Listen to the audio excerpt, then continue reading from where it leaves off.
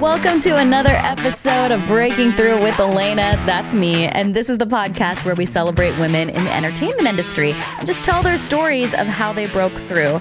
Sometimes the conversations can be difficult and deal with some pretty heavy subjects. And we talk about something that's still pretty taboo here in country music, the lack of female representation. Well, I just want to take a second for all of the women who have shared their stories on this show so far. It's not easy, and I just like to remind people of that sometimes.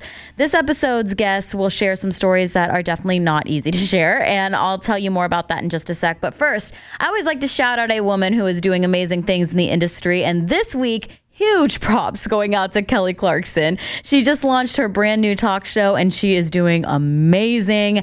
It's really cool to see such a great role model and advocate for women using their platform in different ways. She's of course got her music and she's on The Voice, so this is a lot on her plate and she's doing it so gracefully. If you haven't checked out her new show, make sure to set your DVR ASAP. All right, now on to this week's guest. While we're recording this here in Nashville, it is Americana Fest, and I wanted to bring someone in that has really been interesting to me from that world, which might seem like it's not that different from the world of country music, but let's be real, it is. Some of you might be familiar with Ruthie Collins from a few years back. She had this song in country music called Dear Dolly. It got a lot of attention and was played on CMT, but it turns out what was going on behind the scenes was not nearly as beautiful as what we were seeing on our TVs. Now Ruthie is an Americana artist and her story is pretty inspiring on how she got there. So let's get right into it. Here's Breaking Through with Ruthie Collins. Well, here we are. Welcome to the podcast, Ruthie Collins. Oh, hi. I am so thankful that you are here because this is a very busy week for you. It is. It's Americana Fest here in town and you have a lot on your plate. But, I was thinking back when I was getting ready to have you in here and I was like, over the years, over the past maybe 5-6 years, I have run into you a handful of times, but we've never really had the opportunity to chat. Right. It's been very much radio, artist, hey. And then a couple weeks ago at Whiskey Jam, because everything. Rare sighting right, of me at Whiskey Jam. Same, but it all came together magically. It was. And everything happens at Whiskey Jam. Right. I mean, you're going to have a story if you go. It's so true. Yes, but I got to actually talking with you and I had no idea how much change you had been through and what you're doing right now. And as soon as you started telling me, I was like, I want you to come in. I want you to tell your story because it's so great. And we're going to get to everything. We'll do it all. But I just want to get started kind of having people get to know you a little bit better. Some people are introduced to a lot of artists on the show. And so let's just kind of dig into your background. Where did you start with music? So I am sort of your cliche church singer start story. So my mom is a church organist, piano teacher. She actually teaches. Oh my gosh, Ruth. We have this thing in my friend group where anytime anybody does anything clumsy, we all go, Ruth. Because it's the only time that I ever refer to myself as Ruth instead of Ruthie. So if you hear me do that, that's why. Got it. But so I started singing with her when I was 3 and started playing piano and violin at 3 but kind of grew up singing in church and just at little local events. And then went to college for it, majored in songwriting. Did you go to Belmont? I went to Berkeley, actually. Oh, to Berkeley. Yeah, Belmont is one of my favorite. I'm going to tell you this story. Okay, perfect. I've been literally waiting for this story. Let's go. Let's dive in. We'll go right there. So my favorite underdog story of all time, right? Okay, so I'm 18. I fall in love with Belmont. Yeah. I come here with my mom and I audition and I feel like it went pretty well, And I was not the singer that I am today by any means, but I was fine, right. I was okay. And so I auditioned and I'm so excited. I loved Nashville. I just felt so connected here. And I get home and I get the letter from Belmont in the mail and I didn't get it. Okay.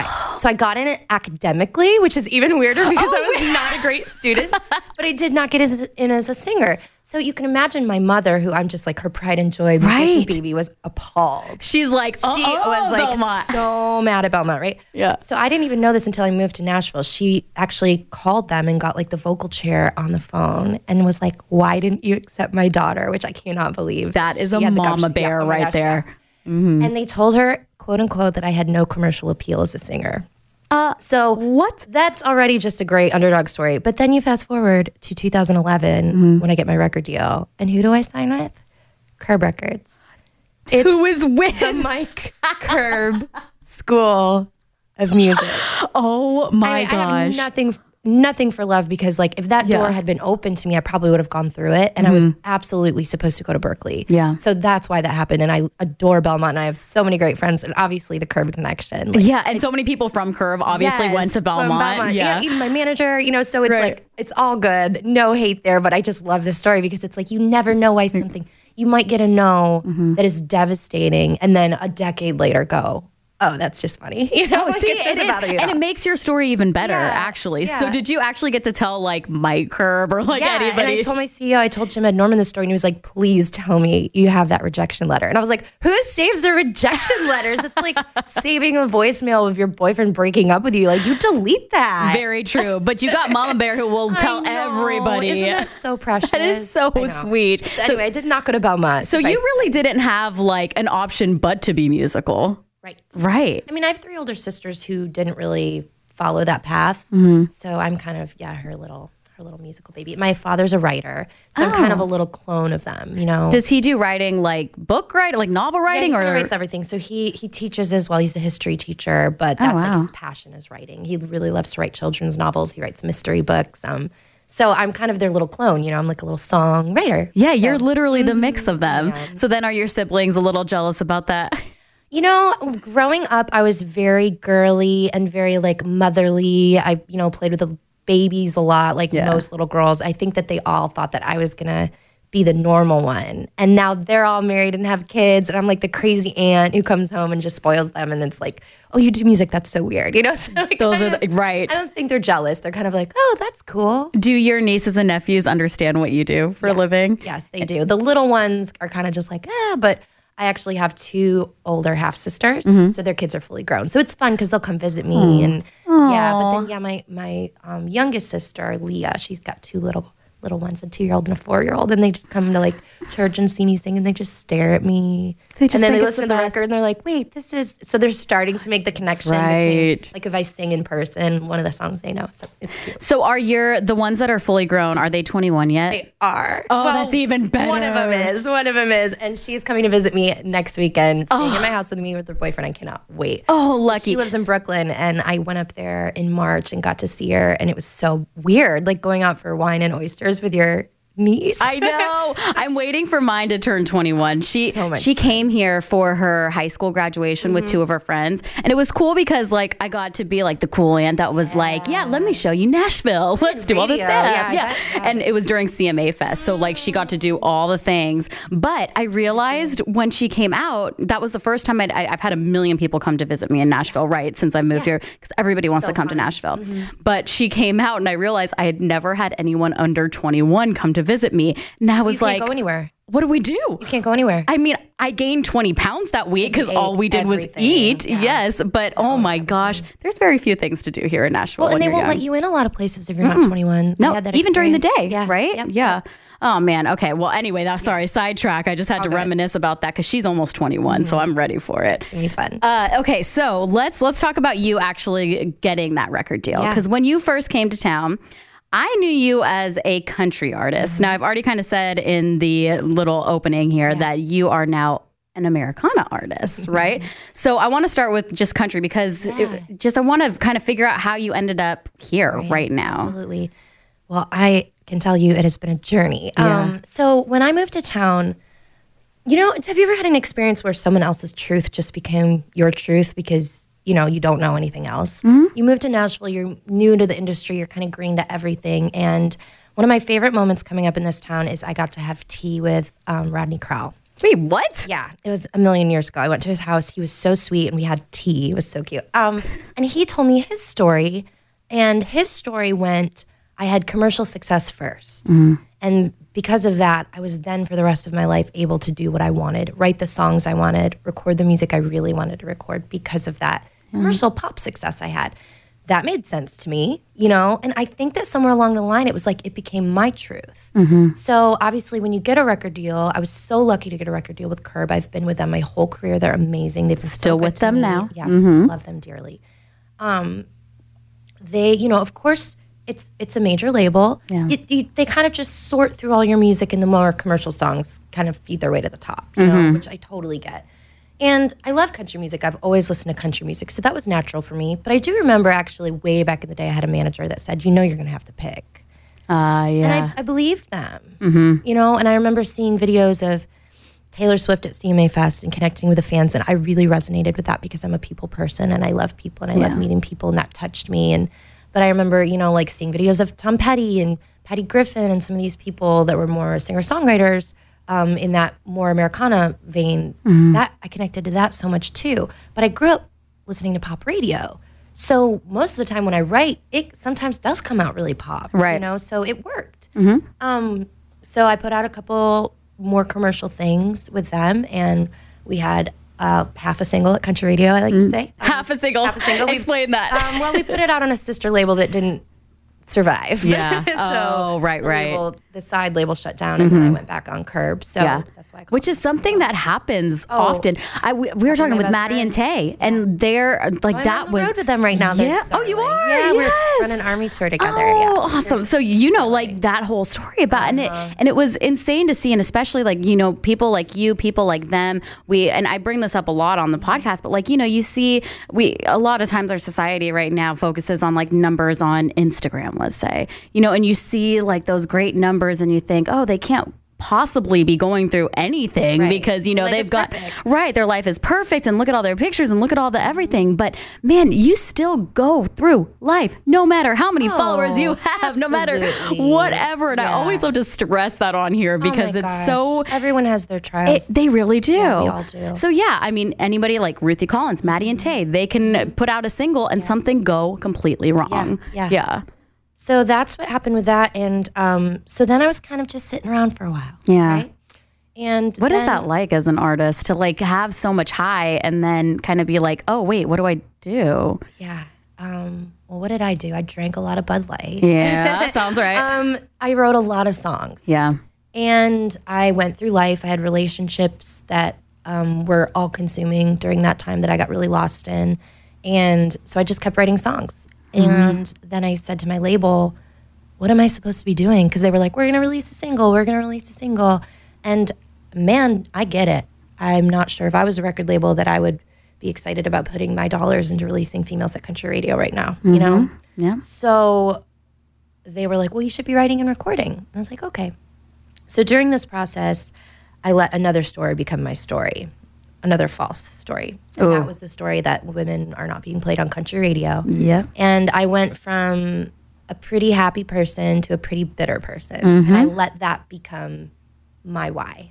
Yeah. Why my life isn't great. Why it's not working for me. Why my music isn't getting played. Why my relationships aren't working. Why I'm not happy. It was all just the injustice of women at country radio. Right. And I mean, I always felt like I even had to preface that with, okay, there's a lot of worse things to be in life than a female country singer. Let me say that, you know? But still, that was my story, like so many of us. And I just dug in deep. Yeah. And I was really sad about it. And it's easy to do that. It's easy to fall into false narratives and to just like let that be your truth. Well, and it's kind of hard. What I've learned is anytime there's like a war on something, war on drugs, war on injustice at country radio, whatever it is, you're adding more anger and more fear to that story. And I believe that means you're going to get more of that. Right. You know? Because what we focus on, we get more of. Yeah. So I got more bitterness. I got more anger. I got more sadness out of that narrative. And so last year, almost 2 years ago, about a year and a half ago, I woke up New Year's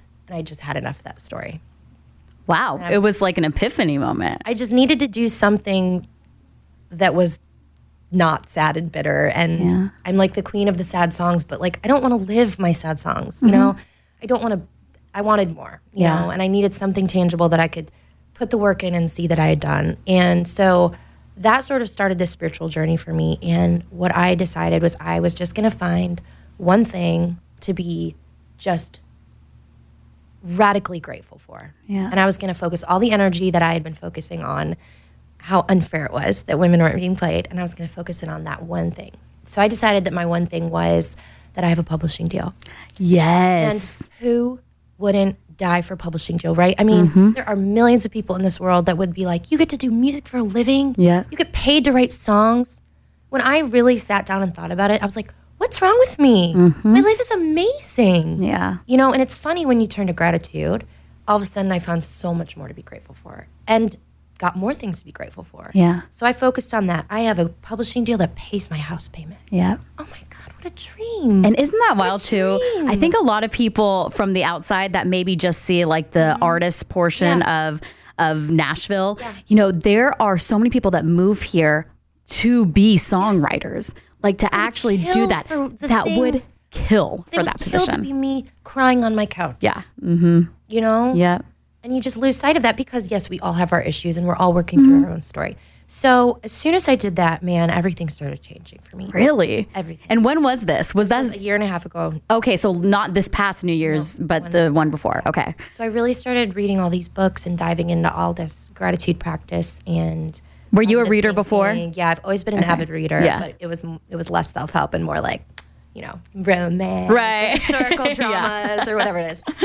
So I really started digging deep into that. Started meditating, doing a lot of prayer work, writing, journaling, affirmations, positive thinking, law of attraction, all of it. Yeah. Super woo. Like I'm so woo now. My friends are like, oh, this is our white witchy friend Ruthie Collins. And I'm just like, what prayer can I do for you? But it's so great. But it's really just transformed my life. Yeah. And so that one thing to be thankful for, all of a sudden Curb was like, oh, would you like us to pay for the social media company for you? You know, all of a sudden I didn't feel so alone. You know, right. I started getting these little things, bigger jobs, bigger shows, bigger opportunities started coming to me. And it was all because I decided to be happy and grateful where I was. Yeah. And that's the thing about it. You can't wait to achieve the thing that you want to have the life you want. You have to have the life today. And that's really hard. It's really hard to find a way to be acting like you already have what you want when you just want what you want so desperately and you're just clinging onto this dream. Well, that you have. And it's scary to do too because it's much easier to blame something else. God, it is so much easier to fall into a hole and be like, easy to take responsibility. It isn't. No. But once you do, there's so much freedom in that. So I feel like you having that whole moment and that realization and that clarity is probably what even helped you more with your label, right? Because like a label 100%. Wants to see a vision, right? They want to see somebody that knows who they are, that like is ready, that knows the direction. Yeah. So I'll flash forward you 9 months later because it got a little sticky for a second. Oh, okay, let's go. So I decided in all of this that what I learned was if I wasn't truly aligned with who I was, who I am, I was never going to have any success. Yeah. And I fully believe that. So I stopped being so scared. And in the midst of that, I also went through some really intense things in my life where I just couldn't sing the songs that I had been singing and write the songs I had been writing anymore. It wasn't resonating with me. Right. My life had become much deeper and more profound and heart-wrenching, and I wanted to sing that. I wanted to sing the realness. So I decided I was just going to do it, and I wasn't going to be scared because what's the worst that can happen? My music wasn't being played or released already. Can't get any worse. Might as well just be myself, right? Right. So I decided, you know, since Curb was like, well, you should be recording and writing music, that I was just going to go do that. And I wasn't going to ask permission. And it might blow up in my face, but at least I tried, you know? So I went and I got my guitar player and we had a long chat. And I was like, why have I been so scared to sing the songs I really want to sing and write the music I really want to write?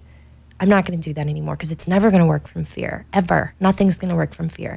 So I just went, okay, let's do it. And we picked 11 songs, and I did not ask my label. And it was a bit of a, it was the scariest thing I've ever done. Yeah.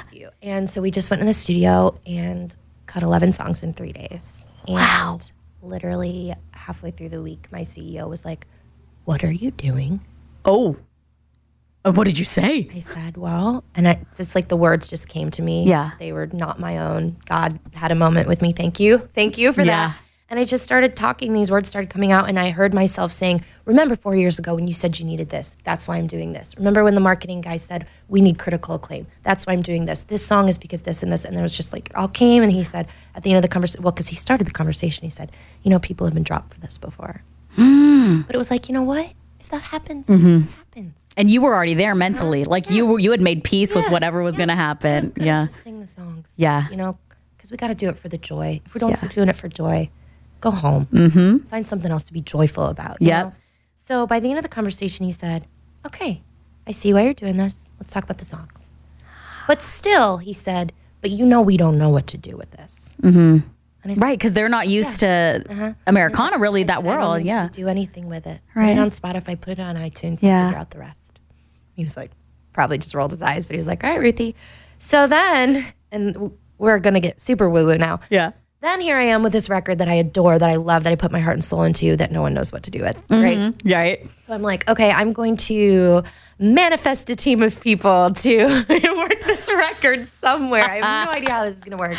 So I actually was at this holistic expo supporting one of my friends who works at one of those like fancy crystal stores. With all the bougie crystals, right? And her boss was there, and he said, "Oh, Amanda told me you're going to the beach." Because I just booked this like self-love beach trip for myself. Yeah, you did. All by myself. Hell yeah, I did. And I was just going to go by myself, like with the intent of trying to like positively think these people into existence, right? I mean, I don't know what I'm doing. But I love it. It's working so far. Love it. You remind me so much of my mom. Like, really? she's probably listening to this right now. gosh. Like, she My is mom. all about the universe and like it's you so real. have it come to you. And I honestly have experienced that so many times. If I sit back, beautiful thing. yeah, and just like let it happen and so beautiful. put it into the universe, like it's worked. It worked. It's just science. Yeah. It's amazing. There we go.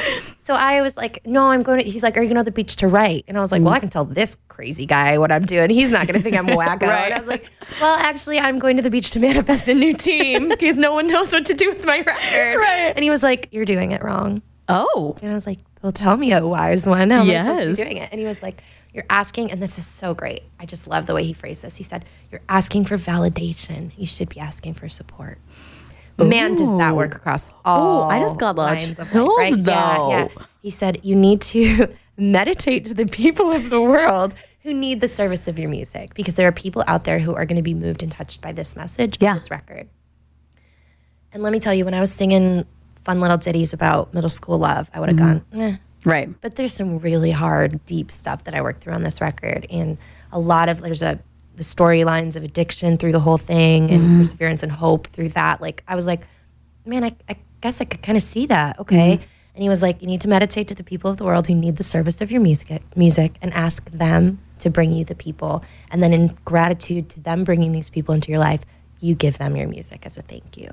Wow. I was like, dang, well, I will always, always work harder if I think that what I'm doing is a service to others, right? Like, it's just easier to do that because it doesn't feel so selfish. So I was like, I mean, whatever, I'll try this weird stuff. Yeah. So I literally go to the beach. I had a very "Are you there, God? It's me, Margaret" moment. I'm sitting on the beach. I was like, hey, people of the world. It's Ruthie. Yeah. What's up? But, I just was like, if you need this music, if I can help you with this music, I would love to give it to you. I need some help. Yeah. I need some help. I don't have anybody who knows how to get this out there. Yeah. So if you can help me with that, I would love you forever. Thanks. Signed XXO Gossip Girl. I was just like, how do we even do this?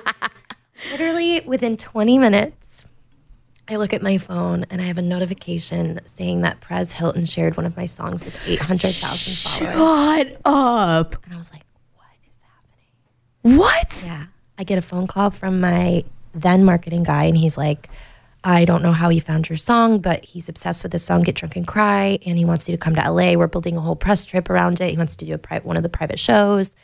I was like, all right, well, this works. I'm going to keep meditating to the people of the Hello world. again. It's me. Again. Yeah. Want to get coffee later? What are you guys doing around 8? Happy hour's cool. I'm free. So we did this whole, and it was really interesting because then Curb just happened to go through a change. They acquired Word. People got shuffled around, and all of a sudden, I had a new marketing guy. Mm-hmm.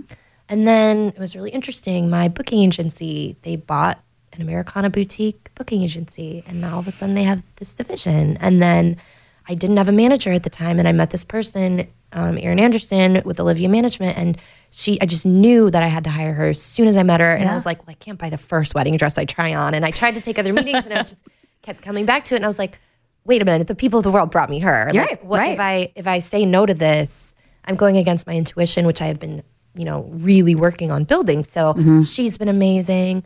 It's just like all of a sudden this team found me a new A&R guy, all these things, new radio rep, who is like, that's what she's always done. Mm-hmm.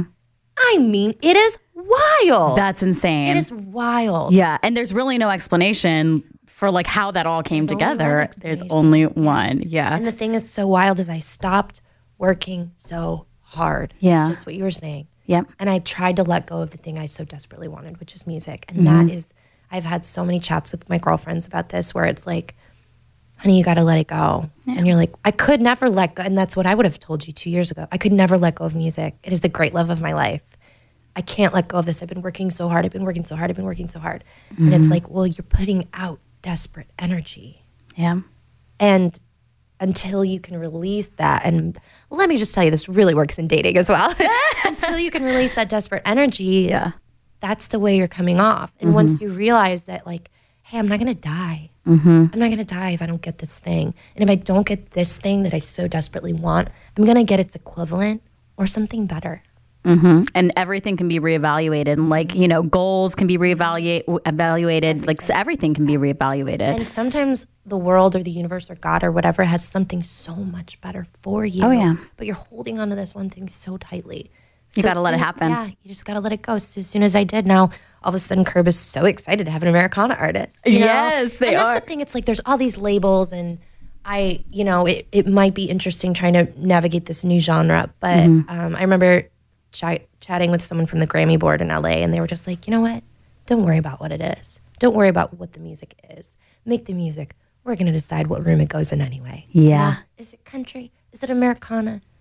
Is it new age? Yeah, it's not. Don't worry. I don't care. You know what I mean? Yeah. Like these songs are my truth. This is what I've been through. Yeah. I'm excited to share it with the world. Y'all can decide where it goes. You know? Well, is that frustrating, especially at the point that you're at right now, to even think that genres exist? Like, why not just like go and let whatever comes out come out? But that's kind of Americana, though. I mean, it's a lot more, at least how I see it. Yeah. And I'm just kind of learning more about that world right now because my boyfriend is very into Americana. So he's introduced me to a lot. And one thing that I've noticed is it is a little bit more free. I think totally. In the way that like people are just making music and sometimes it does sound like country. Sometimes it doesn't really. Sometimes it maybe even sounds more like you too. Yeah. Like it's, I remember talking to a friend who also was on the Grammy board, and he said it broke his heart when he had to walk the Willie Nelson record down the hall to the Americana room from the country room. So this is the thing. So many people are now turning to Americana because country has sort of evolved into a much smaller thing, right? So it's really concise, and the sounds are all pretty similar. So if people are looking for a more old school country, if that's what they grew up with, they're now gravitating towards Americana. So it makes sense. Yeah. You know? Well, how is the world treating you so far in Americana? So far, so great. What's different about it from the country world? Or can you even begin to to explain? Well, let's see. I wear a lot less makeup. There you go. Isn't that nice? Isn't that nice? Oh, yeah. I don't feel like I have to be a Barbie doll, but I can be if I want to be. You know what I mean? It's like those things are really nice. I'm not so concerned with being a size 26 anymore. Right. That's pretty cool. I don't know. Maybe those are just things that I put on country, though. Maybe that's not even fair to say, but that's because no one ever told me that. My record label has never said to me, you need to be this size, you need to look, okay, we have had many chats about my bangs. Right. I will say that.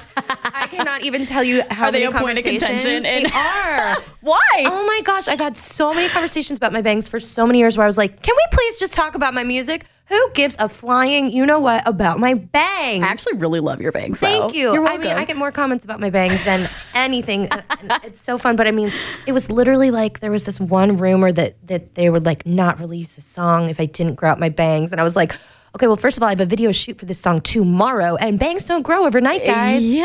You know, but then it was like, it wasn't even true. It was so weird. My freaking bangs. Bizarre. Who cares? It needs its own Instagram account. Literally, Ruthie Collins bangs. So my bangs forced me into Americana. It's the true story. It's the real story. But yeah, I think just being able to sing more openly, more acceptingly, I can tell my story as it is, and I don't have to sugarcoat it. Well, let's talk about your story because you've mentioned that on these 11 tracks, it was your truth and it dealt with some really, really deep things. Is this all the stuff that you dealt with when you were going through the changes at Curb and when you couldn't really find yourself in country music? Yeah. Talk a little bit about that, because I know there are a lot of people that have a lot they're struggling with right now. Yes. And I mentioned this to you at the bar, and I am very forthcoming about my story. And I always say, if you come to a Ruthie Collins show, you will leave knowing everything about me because that's just who I am. And I can't not be anything else. And my best friends are like, oh my God, you will literally say anything on a microphone. I'm like, well, I just want to talk. And like, it's important to me that people feel like they have a safe space to tell me whatever they want. And I'm the same way. It's like I am the kind of person who people tell me their life stories within 30 seconds of meeting me, and I might do the same. So it's like, that's just who I am. But I told you in the bar, probably after a few tequilas, that I just couldn't, basically I think what I said to you, and I owe this to my best friend when I was like, how am I going to talk about this change in music, in genres? How am I even going to talk about this? And she's like, I don't know if I can cuss on here, but you can. Yeah, you can. Go for it. Cool.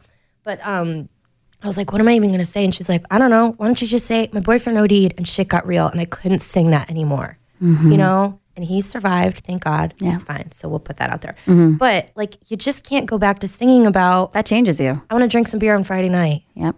And sometimes I do.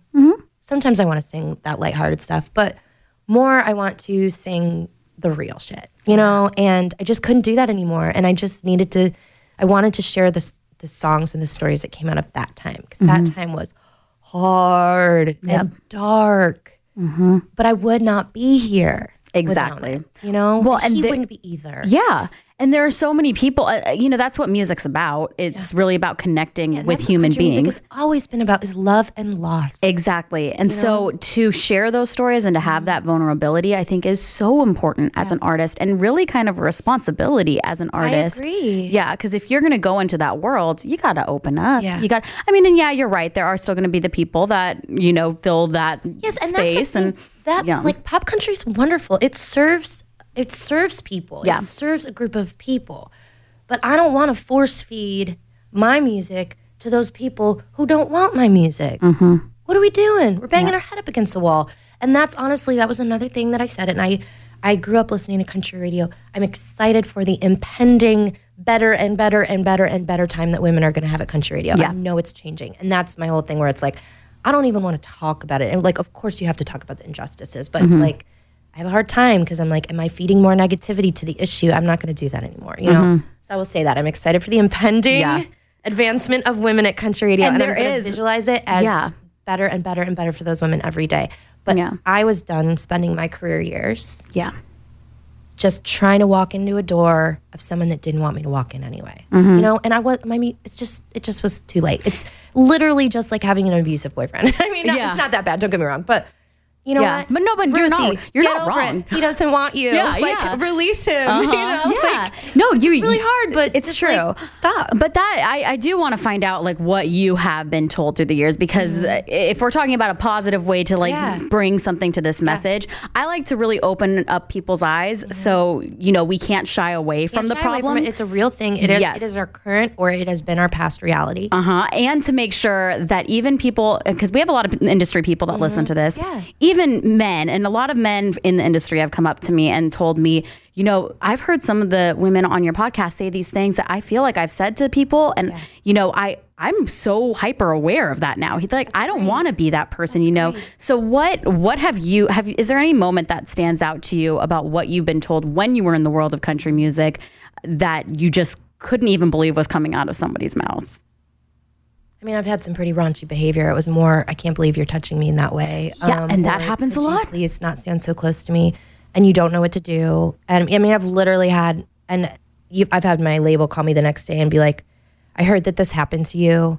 I'm really sorry. I just want you to know, if you ever need to like kick a dude and the whatever, we have your back. And just know that you are able to say whatever you need to say and we will back you. And that made me feel a lot better. Yeah. But in the moments you're like, everyone's just watching this happen. Am I literally gonna have to like cuss out like a giant radio guy in front of a room full of people, and everyone's like, you know what I mean? And one of my best friend's husbands was standing right there, and he couldn't do anything because his wife is in country too.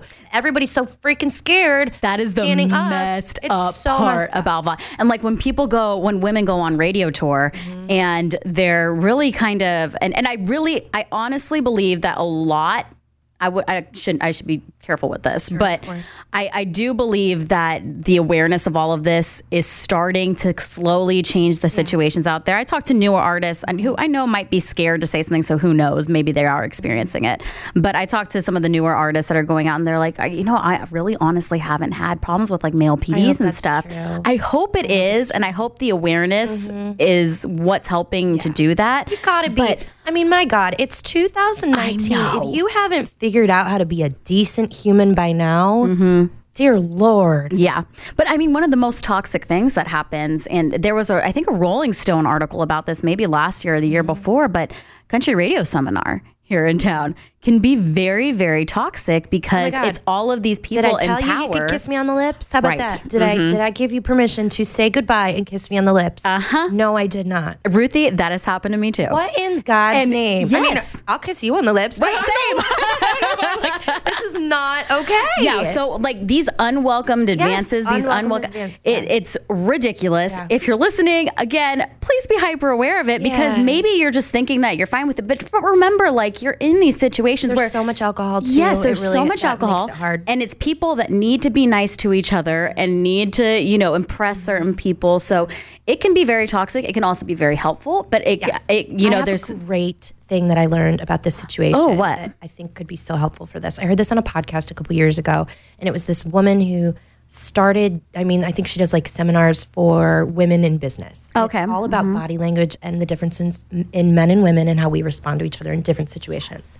And I just found this wildly liberating. So she said that a lot of times women, we get ourselves in trouble. I don't know how to phrase that. I hope that's not insulting.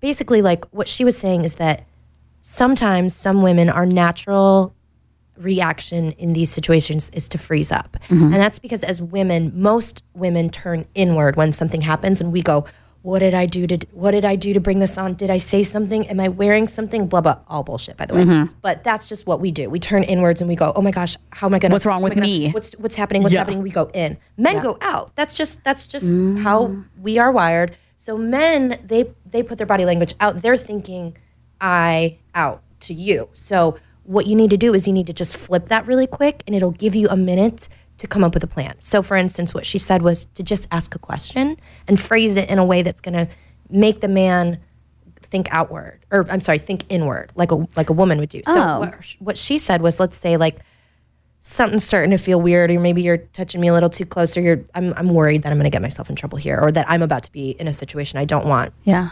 She said, just ask a question. And her example was, could you understand that you might be making me a little uncomfortable right now?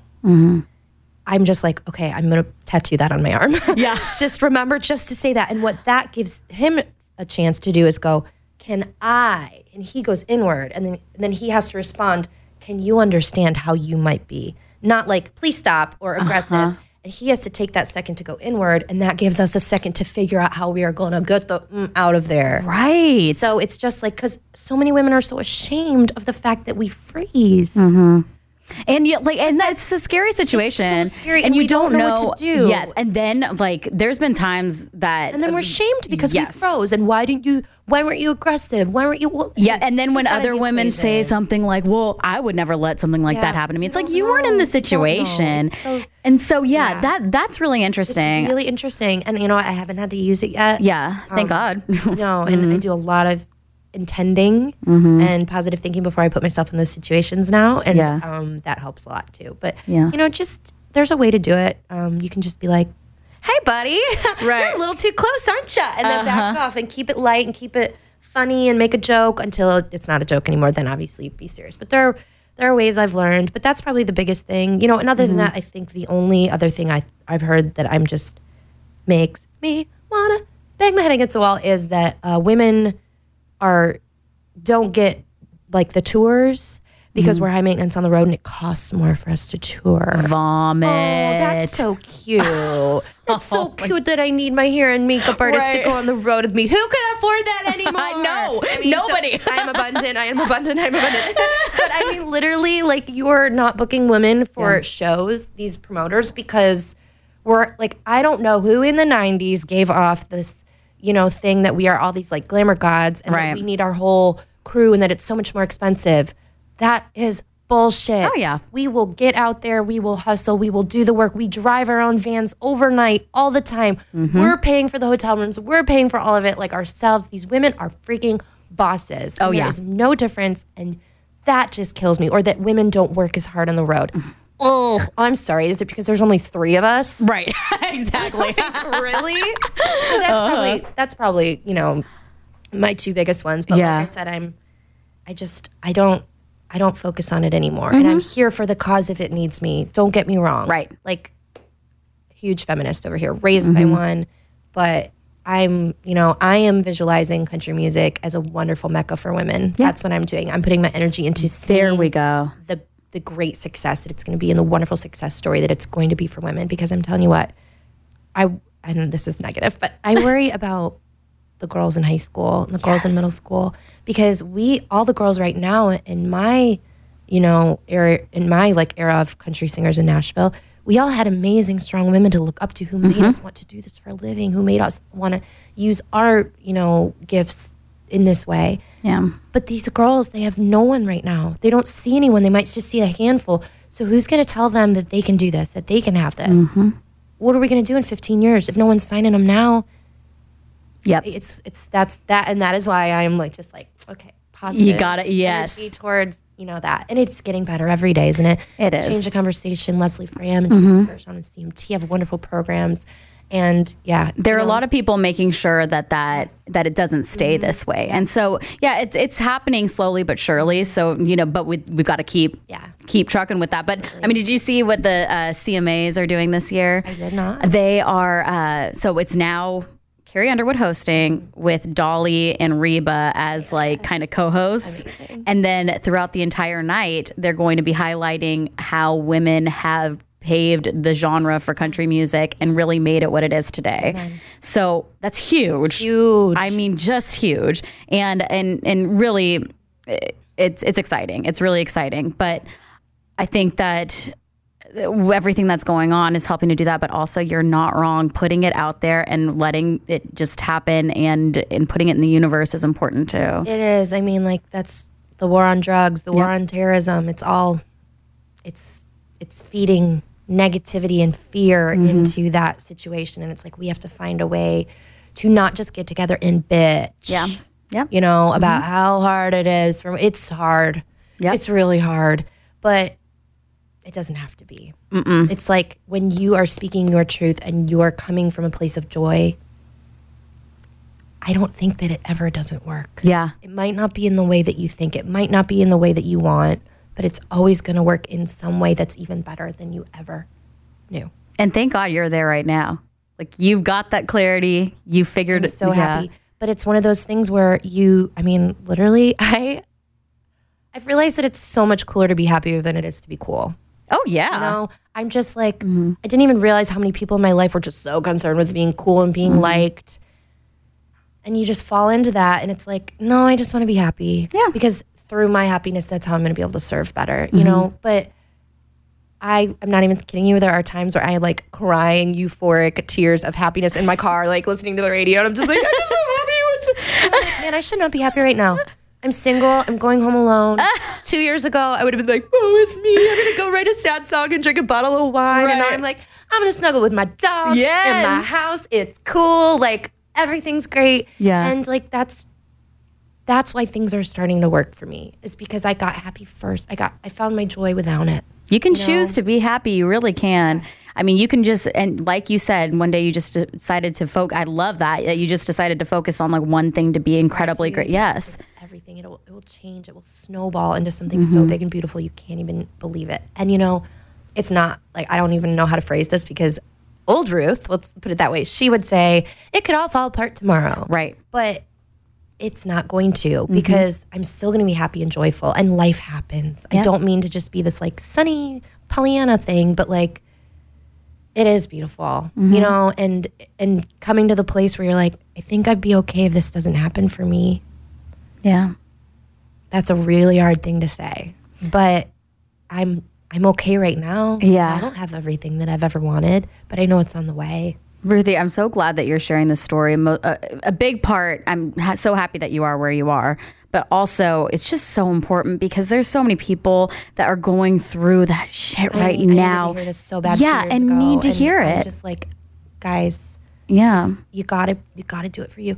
I run into people all the time at these events, and I'm like, how are you doing? And in my mind, they're crushing it. You know, they have everything. Right. Oh, I'm so scared to be happy about that because any day it could all, and I'm like, oh, don't say that. Don't say that. Do not say that. No, just celebrate. My new thing is anything that my middle school self would be like, think is the coolest, I celebrate. Yeah. You know, because I remember I just botched my first music video because when it came out on CMT, first of all, I was upset about a boy. Ruth. Yeah. That's a Ruth. Yeah. Second of all I cared about was that he texted me that day, congratulations on your video, and he didn't do it because he was in his shit, and I let it all. And then I didn't even let myself be excited about it because you know why? Well, I have so many friends with music videos on CMT. I shouldn't be. This isn't a big deal. And they've all got much bigger and better things going on. This really isn't that big deal. Are you kidding me? Yeah. Sorry if that peaked out and everyone had to turn down there. That's actually one of my biggest pet peeves about podcasts is when it's not mastered. Right. So I'm really sorry if you all just. I think we'll work that out.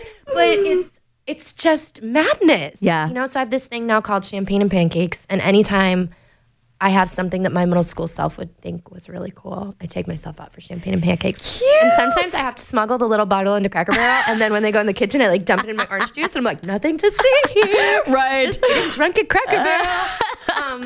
I'm saying that's the only bad thing about Cracker Barrel is there's Yeah, so well, now you know my trick. So yeah, girl. those mini bottles are cool. But yeah, it just freaking celebrate because what is celebration, right? What I've learned is it's a ceremony of gratitude. Yeah. Awesome. So we're taught to be grateful, but then it's like this humble thing. We can't be talking about how good everything is. Well, then we talk about how bad everything is, and then we get more bad. Right. Just because I'm so happy and everything's going well right now doesn't mean that like I think I'm better than you. It just means that I want this for you. I want everyone to feel what happiness and fulfillment is like. Because here's the thing. If I get a #1 at country radio as a female singer and I'm not happy before I got it, I'm not going to be happy after it. You're so right. You know? So Things right. don't fill you with joy. Yeah. You have to fill yourself up from the inside. Nothing from the outside will ever fill you up. I don't care if it's a man or a woman or a #1 single or a Grammy. It's never going to happen. Yeah. Never. Well, do you have any books that you were really into at the time that you can recommend to people that might be listening and being like, I want to be in this position? Talking about? Yeah. Yes. So the book that really changed my life is called The Game of Life and How to Play It. It's by Florence Scovel Shinn. And it's a really great gateway drug into the spiritual world because I was raised Christian. I love God. I love Jesus. So this woo-woo stuff can sound a little crazy to me, you know, and a little out there. So this was the perfect book for me to start because it was, you know, biblically based. Okay, I really yeah. liked that, you know. So, but she wrote it, I think, in like 1918. But it's still totally relevant. So I would start there for sure. Yeah. Anything by Abraham Hicks, just YouTube, Abraham Hicks, and you will just get lit on fire with joy. So those are probably my 2 big ones right now. Wayne Dyer is a really great writer, but like, Eckhart Tolle, anything Eckhart Tolle. So much. Oprah's Super Soul podcast is a really great place to start as well. Bring up my mom again. She loves that podcast. Of course she does. Yes. She's tuned in. But yeah, and I've got a blog, thebookofruthie.com, and there's quite a few blogs on like positive thinking and gratitude and all those things. So you can check that out too. Do you feel like you would even know yourself 10 years ago? Not at all. Oh my God. If you had told me I was going to be like a hippie meditator, I would have been like, ew, please no, put away the patchouli, which I don't use patchouli. Don't worry. That shit smells weird. But I mean like, lavender, everything and incense. And like, I mean, I played the Basement a couple weeks ago for my single release show. And we were celebrating Joshua Tree, my first single off this record. Which is beautiful. Thank you so much. And it was wonderful. My label came and they decorated everything like it was like a pop-up desert. There's a desert sunset backdrop. And there were Joshua Tree cardboard cutouts and gluten products with my face on there. It was really fun. But I mean, like, look at that. That would have never happened to me a couple years ago. You know, but anyway, we were celebrating and it was so cute because the company that was was doing all the decorating. They had done a little show in the studio for me a couple weeks before, so I knew kind of what the vibe was going to be. Yeah. So I brought all my crystals, and I brought rose and jasmine incense and sage, and we just like saged the bejesus out of the basement. And there was like rose and jasmine incense and crystals everywhere you looked, and everyone was like, "Are we in Joshua Tree?" And I was like, yes. Oh my God, that's so cool. it's fun. Well, since we're here talking about that new music, tell me more. When are we expecting everything? Yeah, so I'm not sure that I'm actually allowed to say that yet. But Joshua Tree came out 2 weeks ago. Yeah. Dang Dallas came out a week ago, and then we'll be slowly releasing more music, and then the record's coming very soon. So full record, 11 songs. It's called Cold Comfort. Oh, beautiful. Yeah, I'm so excited. What is one? Well, you haven't released all of the titles or anything yet, but what are Joshua Tree? That's pretty obvious. I can tell you the story about that. Yeah, I want to hear that. So Joshua Tree, I wrote about Emmylou Harris and Graham Parsons. Oh. Originally. Yeah. I'll give you all the dirt because I don't hold back. So I had read this article that said that Emmylou, and I don't know if this is real because I read it on the internet, but okay. I'll put that out there. But, yeah. I'm a huge Emmylou fan, and I had read this article that said that she was finally going to tell Graham that she was in love with him, but she didn't want to tell him over the phone, and they were about to go back out on the road. So she wanted to tell him face to face. Okay, yeah. And then he died before they went back on the road, 1973 in Joshua Tree. So I was just like, that's the saddest thing I've ever heard. And yeah. Of course, I was in this like very sad, dark place and writing all. Actually, it wasn't anymore when I wrote the song, but I'm still a huge sad song gal. Right. So I took this song on. I took it to my friend Luke Sheets. I just knew I wanted to write it with him. And we wrote the song. And I had never been to Joshua Tree at that point, but we wrote this song. I took myself there last December after the Perez Hilton trip. I drove out to Joshua Tree by myself and just had an amazing 24 hours. And I was like, what is this place? So it's just as good as everybody. Yes. Yeah. It's so magical. Mm-hmm. So then here's where it really gets juicy. And I'll leave some of these out. But then I meet a boy. And in Joshua Tree? No, I met him here. And we start chatting. And he's not from here, but he was going to be in LA. And he started texting me my own song lyrics. Oh. I just thought he was being romantic and cute. Yeah. But he was texting me the first line of the chorus of Joshua Tree, which is, will you meet me where a million stars catch fire to the sky? Oh. So anyway, long story short, I almost go on this other very sporadic midnight trip with a different boy. And the guy texts me and he's like, oh, what are you doing? I'm like, oh, I'm going to do this thing. I'm going to head out of town tomorrow and go blah, blah, blah. And he was like, I thought we were going to Joshua Tree. And I was like, huh, what? Excuse me? Oh. What is that? And he was like, I've been inviting you all week. Like, I thought will you come? So I went to Joshua Tree. Damn. So then I had this amazing experience in Joshua Tree with this voice. And then I'm like, no, this song's totally about this. Yeah. And the whole thing. So it's shifted around a million times. Mm-hmm. And then we went back in June to shoot the music video. Yeah. And then it gets really Which that was beautiful too. Oh my, you look like a goddess in that music video. Thank you. Yeah. The lyrics video is out and we actually haven't released the full. Yeah. Right. Yet. So, but it's going to be shot. It's like some of the stuff from that lyric video. Okay. Yeah. Uh-huh. And actually the storyline it's sort of like a modern day Graham Parsons story. Oh. So it's kind of like we use the inspiration of his. So it's going to like tear our heart out. God, yes. It's really well. And then it was like my story as well, right? Because I was, so when I got the treatment, they were like, well, we want to kind of do like a modern day version and like the overdose because Graham overdosed. Yeah. I was like, oof, this is really hitting. That's close to, yeah. Then I was like, well, that's why it goes with everything. So we shot the video in the room that Graham Parsons died in.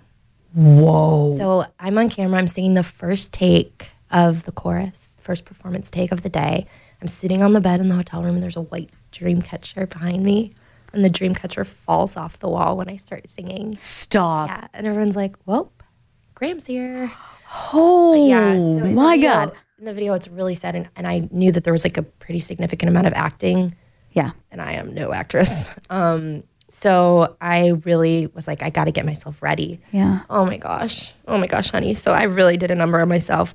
So I wrote a letter about a boy. And I was like, I just need 5 minutes before I have to cry on camera. And I went in the bathroom and I read it. And I really was hard on myself in the letter, and I just started sobbing.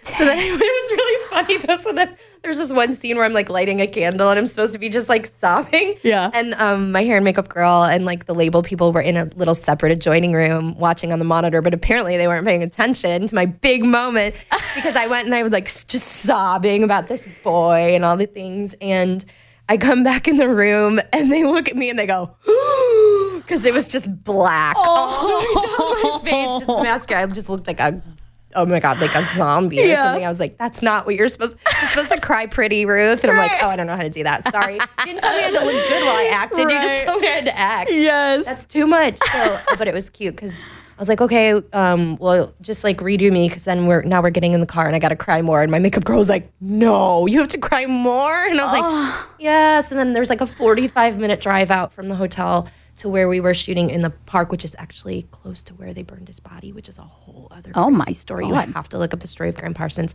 The very short version is his best friend and his manager stole his body from LAX. Yes, it's crazy. And because his wish was to be burned in Joshua Tree. Yeah. Mm-hmm. Well, they kind of got away with it, but they almost didn't, and they shipped what was remaining like home. But whoa. A wild story. You have to hear it. It's just oh my God. Yeah. So then there's like a 45-minute drive out to near Cap Rock, and they have to sob the whole way in the car, right? So I'm just like, life is the worst and no one's ever gonna love me and everybody leaves.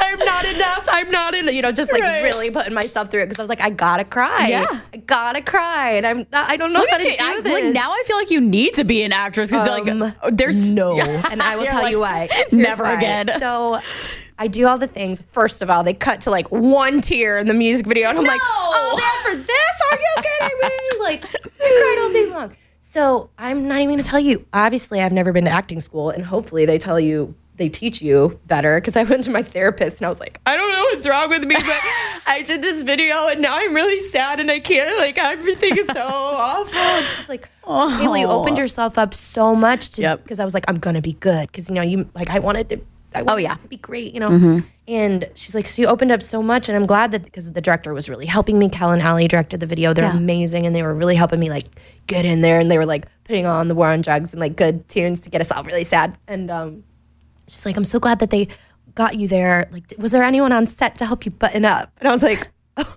is that a thing? And I hope that there are therapists on every set because holy moly, girl. Help you button up. I was like, no, I didn't know that was a thing that you have to do. Yeah. So I just left myself bleeding. Right. Yeah. And I mean, it took me like a full month to recover. Like I was not my happy, joyful self. I had to do so much work. That's why I'm like, nope. Save the acting for people who don't have to go to their deepest, darkest moments. Mm-hmm. Because I was just like, okay, I'm going to go back to that night. I'm going to go back to my experience. You were reliving that over and over. Oh my. Oh yeah. No.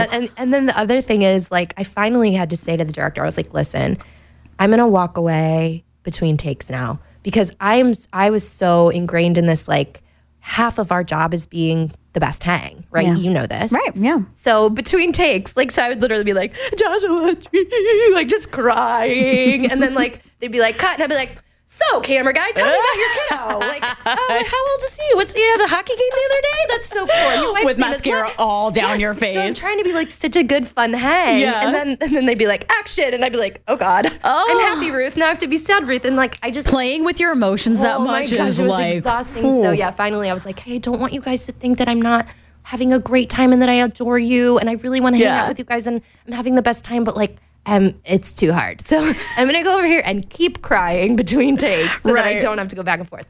I don't know how actors do it. I literally don't. I have the greatest, utmost respect. And probably they're just not crazy like I am and they don't have to go to a lot of them are, which is but also like maybe that's why. That's probably why. Because, like, and do you think about like Joaquin Phoenix? Oh, I know. Like, and now he's doing the Joker, or like which Jim is like Carrey, or Jim Carrey. Right. Like, it's so interesting. Mm-hmm. And do you become the characters that you play?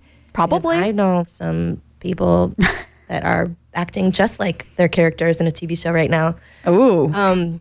But yeah, so it would take a lot of money. A lot of money or a perfect role for me to actually try to do that. Plus, I'd be shit. I think that we are happy to just have you in the Americana world. So I'm happy to just keep writing songs. That's a relief. Yes. These little mini music videos. But so yeah, that was the Joshua Tree music video. And then also so crazy, and this is super spooky woo, and I'm not even going to go there, but I went to a Reiki healer who told me some very interesting things about Graham and me being in that room and all the things. And it's like, I don't know, he might haunt the song. It's cool. No big deal. Oh. Yeah. But there was definitely something that happened there with the dream catcher. And Well, yeah, the timing of that too is just. There's probably been 2 or 3 times that something really weird has happened when I sang that song. For instance, I was doing an outdoor show up in Lake Placid, and I literally made the comment, "Oh, if the lights start flickering or something, it just means that Graham's here," because I'd just gotten done from shooting the video. It was bright and sunshiny. I start singing Joshua Tree, and all of a sudden it's a torrential downpour, and the show was over. What? Yeah.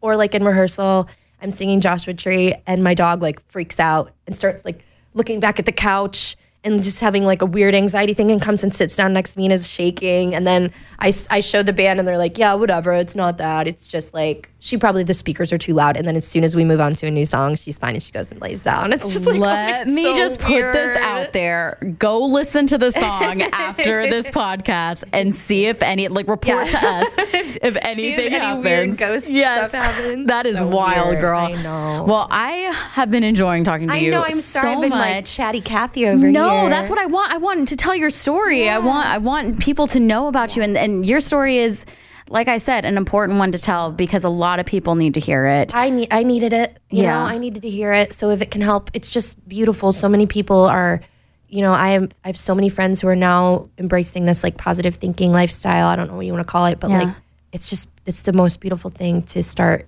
seeing people who are inspiring me. Yeah. And vice versa. Just like find their happiness in who they are and not in what they do. And what's the point in not trying? Heck yeah. Right? Might as well give it a shot. Hell yeah. But I am here to say it works. Journaling, affirmations, self-love, all of it. It's beautiful. It makes you a better person. It makes you love better. You know? And that's really all it's about. Well, Mom, I'm really glad you listened to this one too. Hi, Mom. I'm obsessed with you. She'll be very excited that all of this is just right down her alley, and she'll want me to hear it too. So thank you for everything. Thank you so much for having me. Ruthie Collins, I adore you too. And I mean, we actually have to go to the same event right now, so we'll be hanging out again tonight. Good luck in the rest of your Americana Fest. Thank you so much, love. Even though it's already over once this airs, but still, go follow her on all the things. We've got links down below in the show notes. Thank you. And good luck with everything. Let's keep in touch, girl. Maybe we will. Again, I know there are a lot of people who probably needed to hear that message, and I'm so glad she was able to share it. I gotta say this, her positivity was so infectious. After hanging with her, I had the best day. I'm not even kidding. I was just so genuinely happy from her energy. It makes me hope and, strive to be like that for other people. All right, time for some thank yous. First off, obviously, Ruthie Collins. I also really want to thank John Clore from Curb, who brought us together at Whiskey Jam. You are the coolest. And to the Breaking Through team, Joey Salvia, Brian Webb, and Jim Casey. Y'all are the best. But most of all, thank you for listening. If you get a chance, please head over to Apple Podcasts and rate this show 5 stars. Maybe even leave a comment, because this is how we get more visibility and people looking for a new show can actually find it. If there is anyone you really want to hear featured on this podcast, make sure to let me know. I'm at Elena D. Smith everywhere. That's ELAINA, D as in dog, S as in Smith. But you'll mainly find me on Instagram, just a heads up. Hope you have a great rest of your day. I am out of here for now. Bye.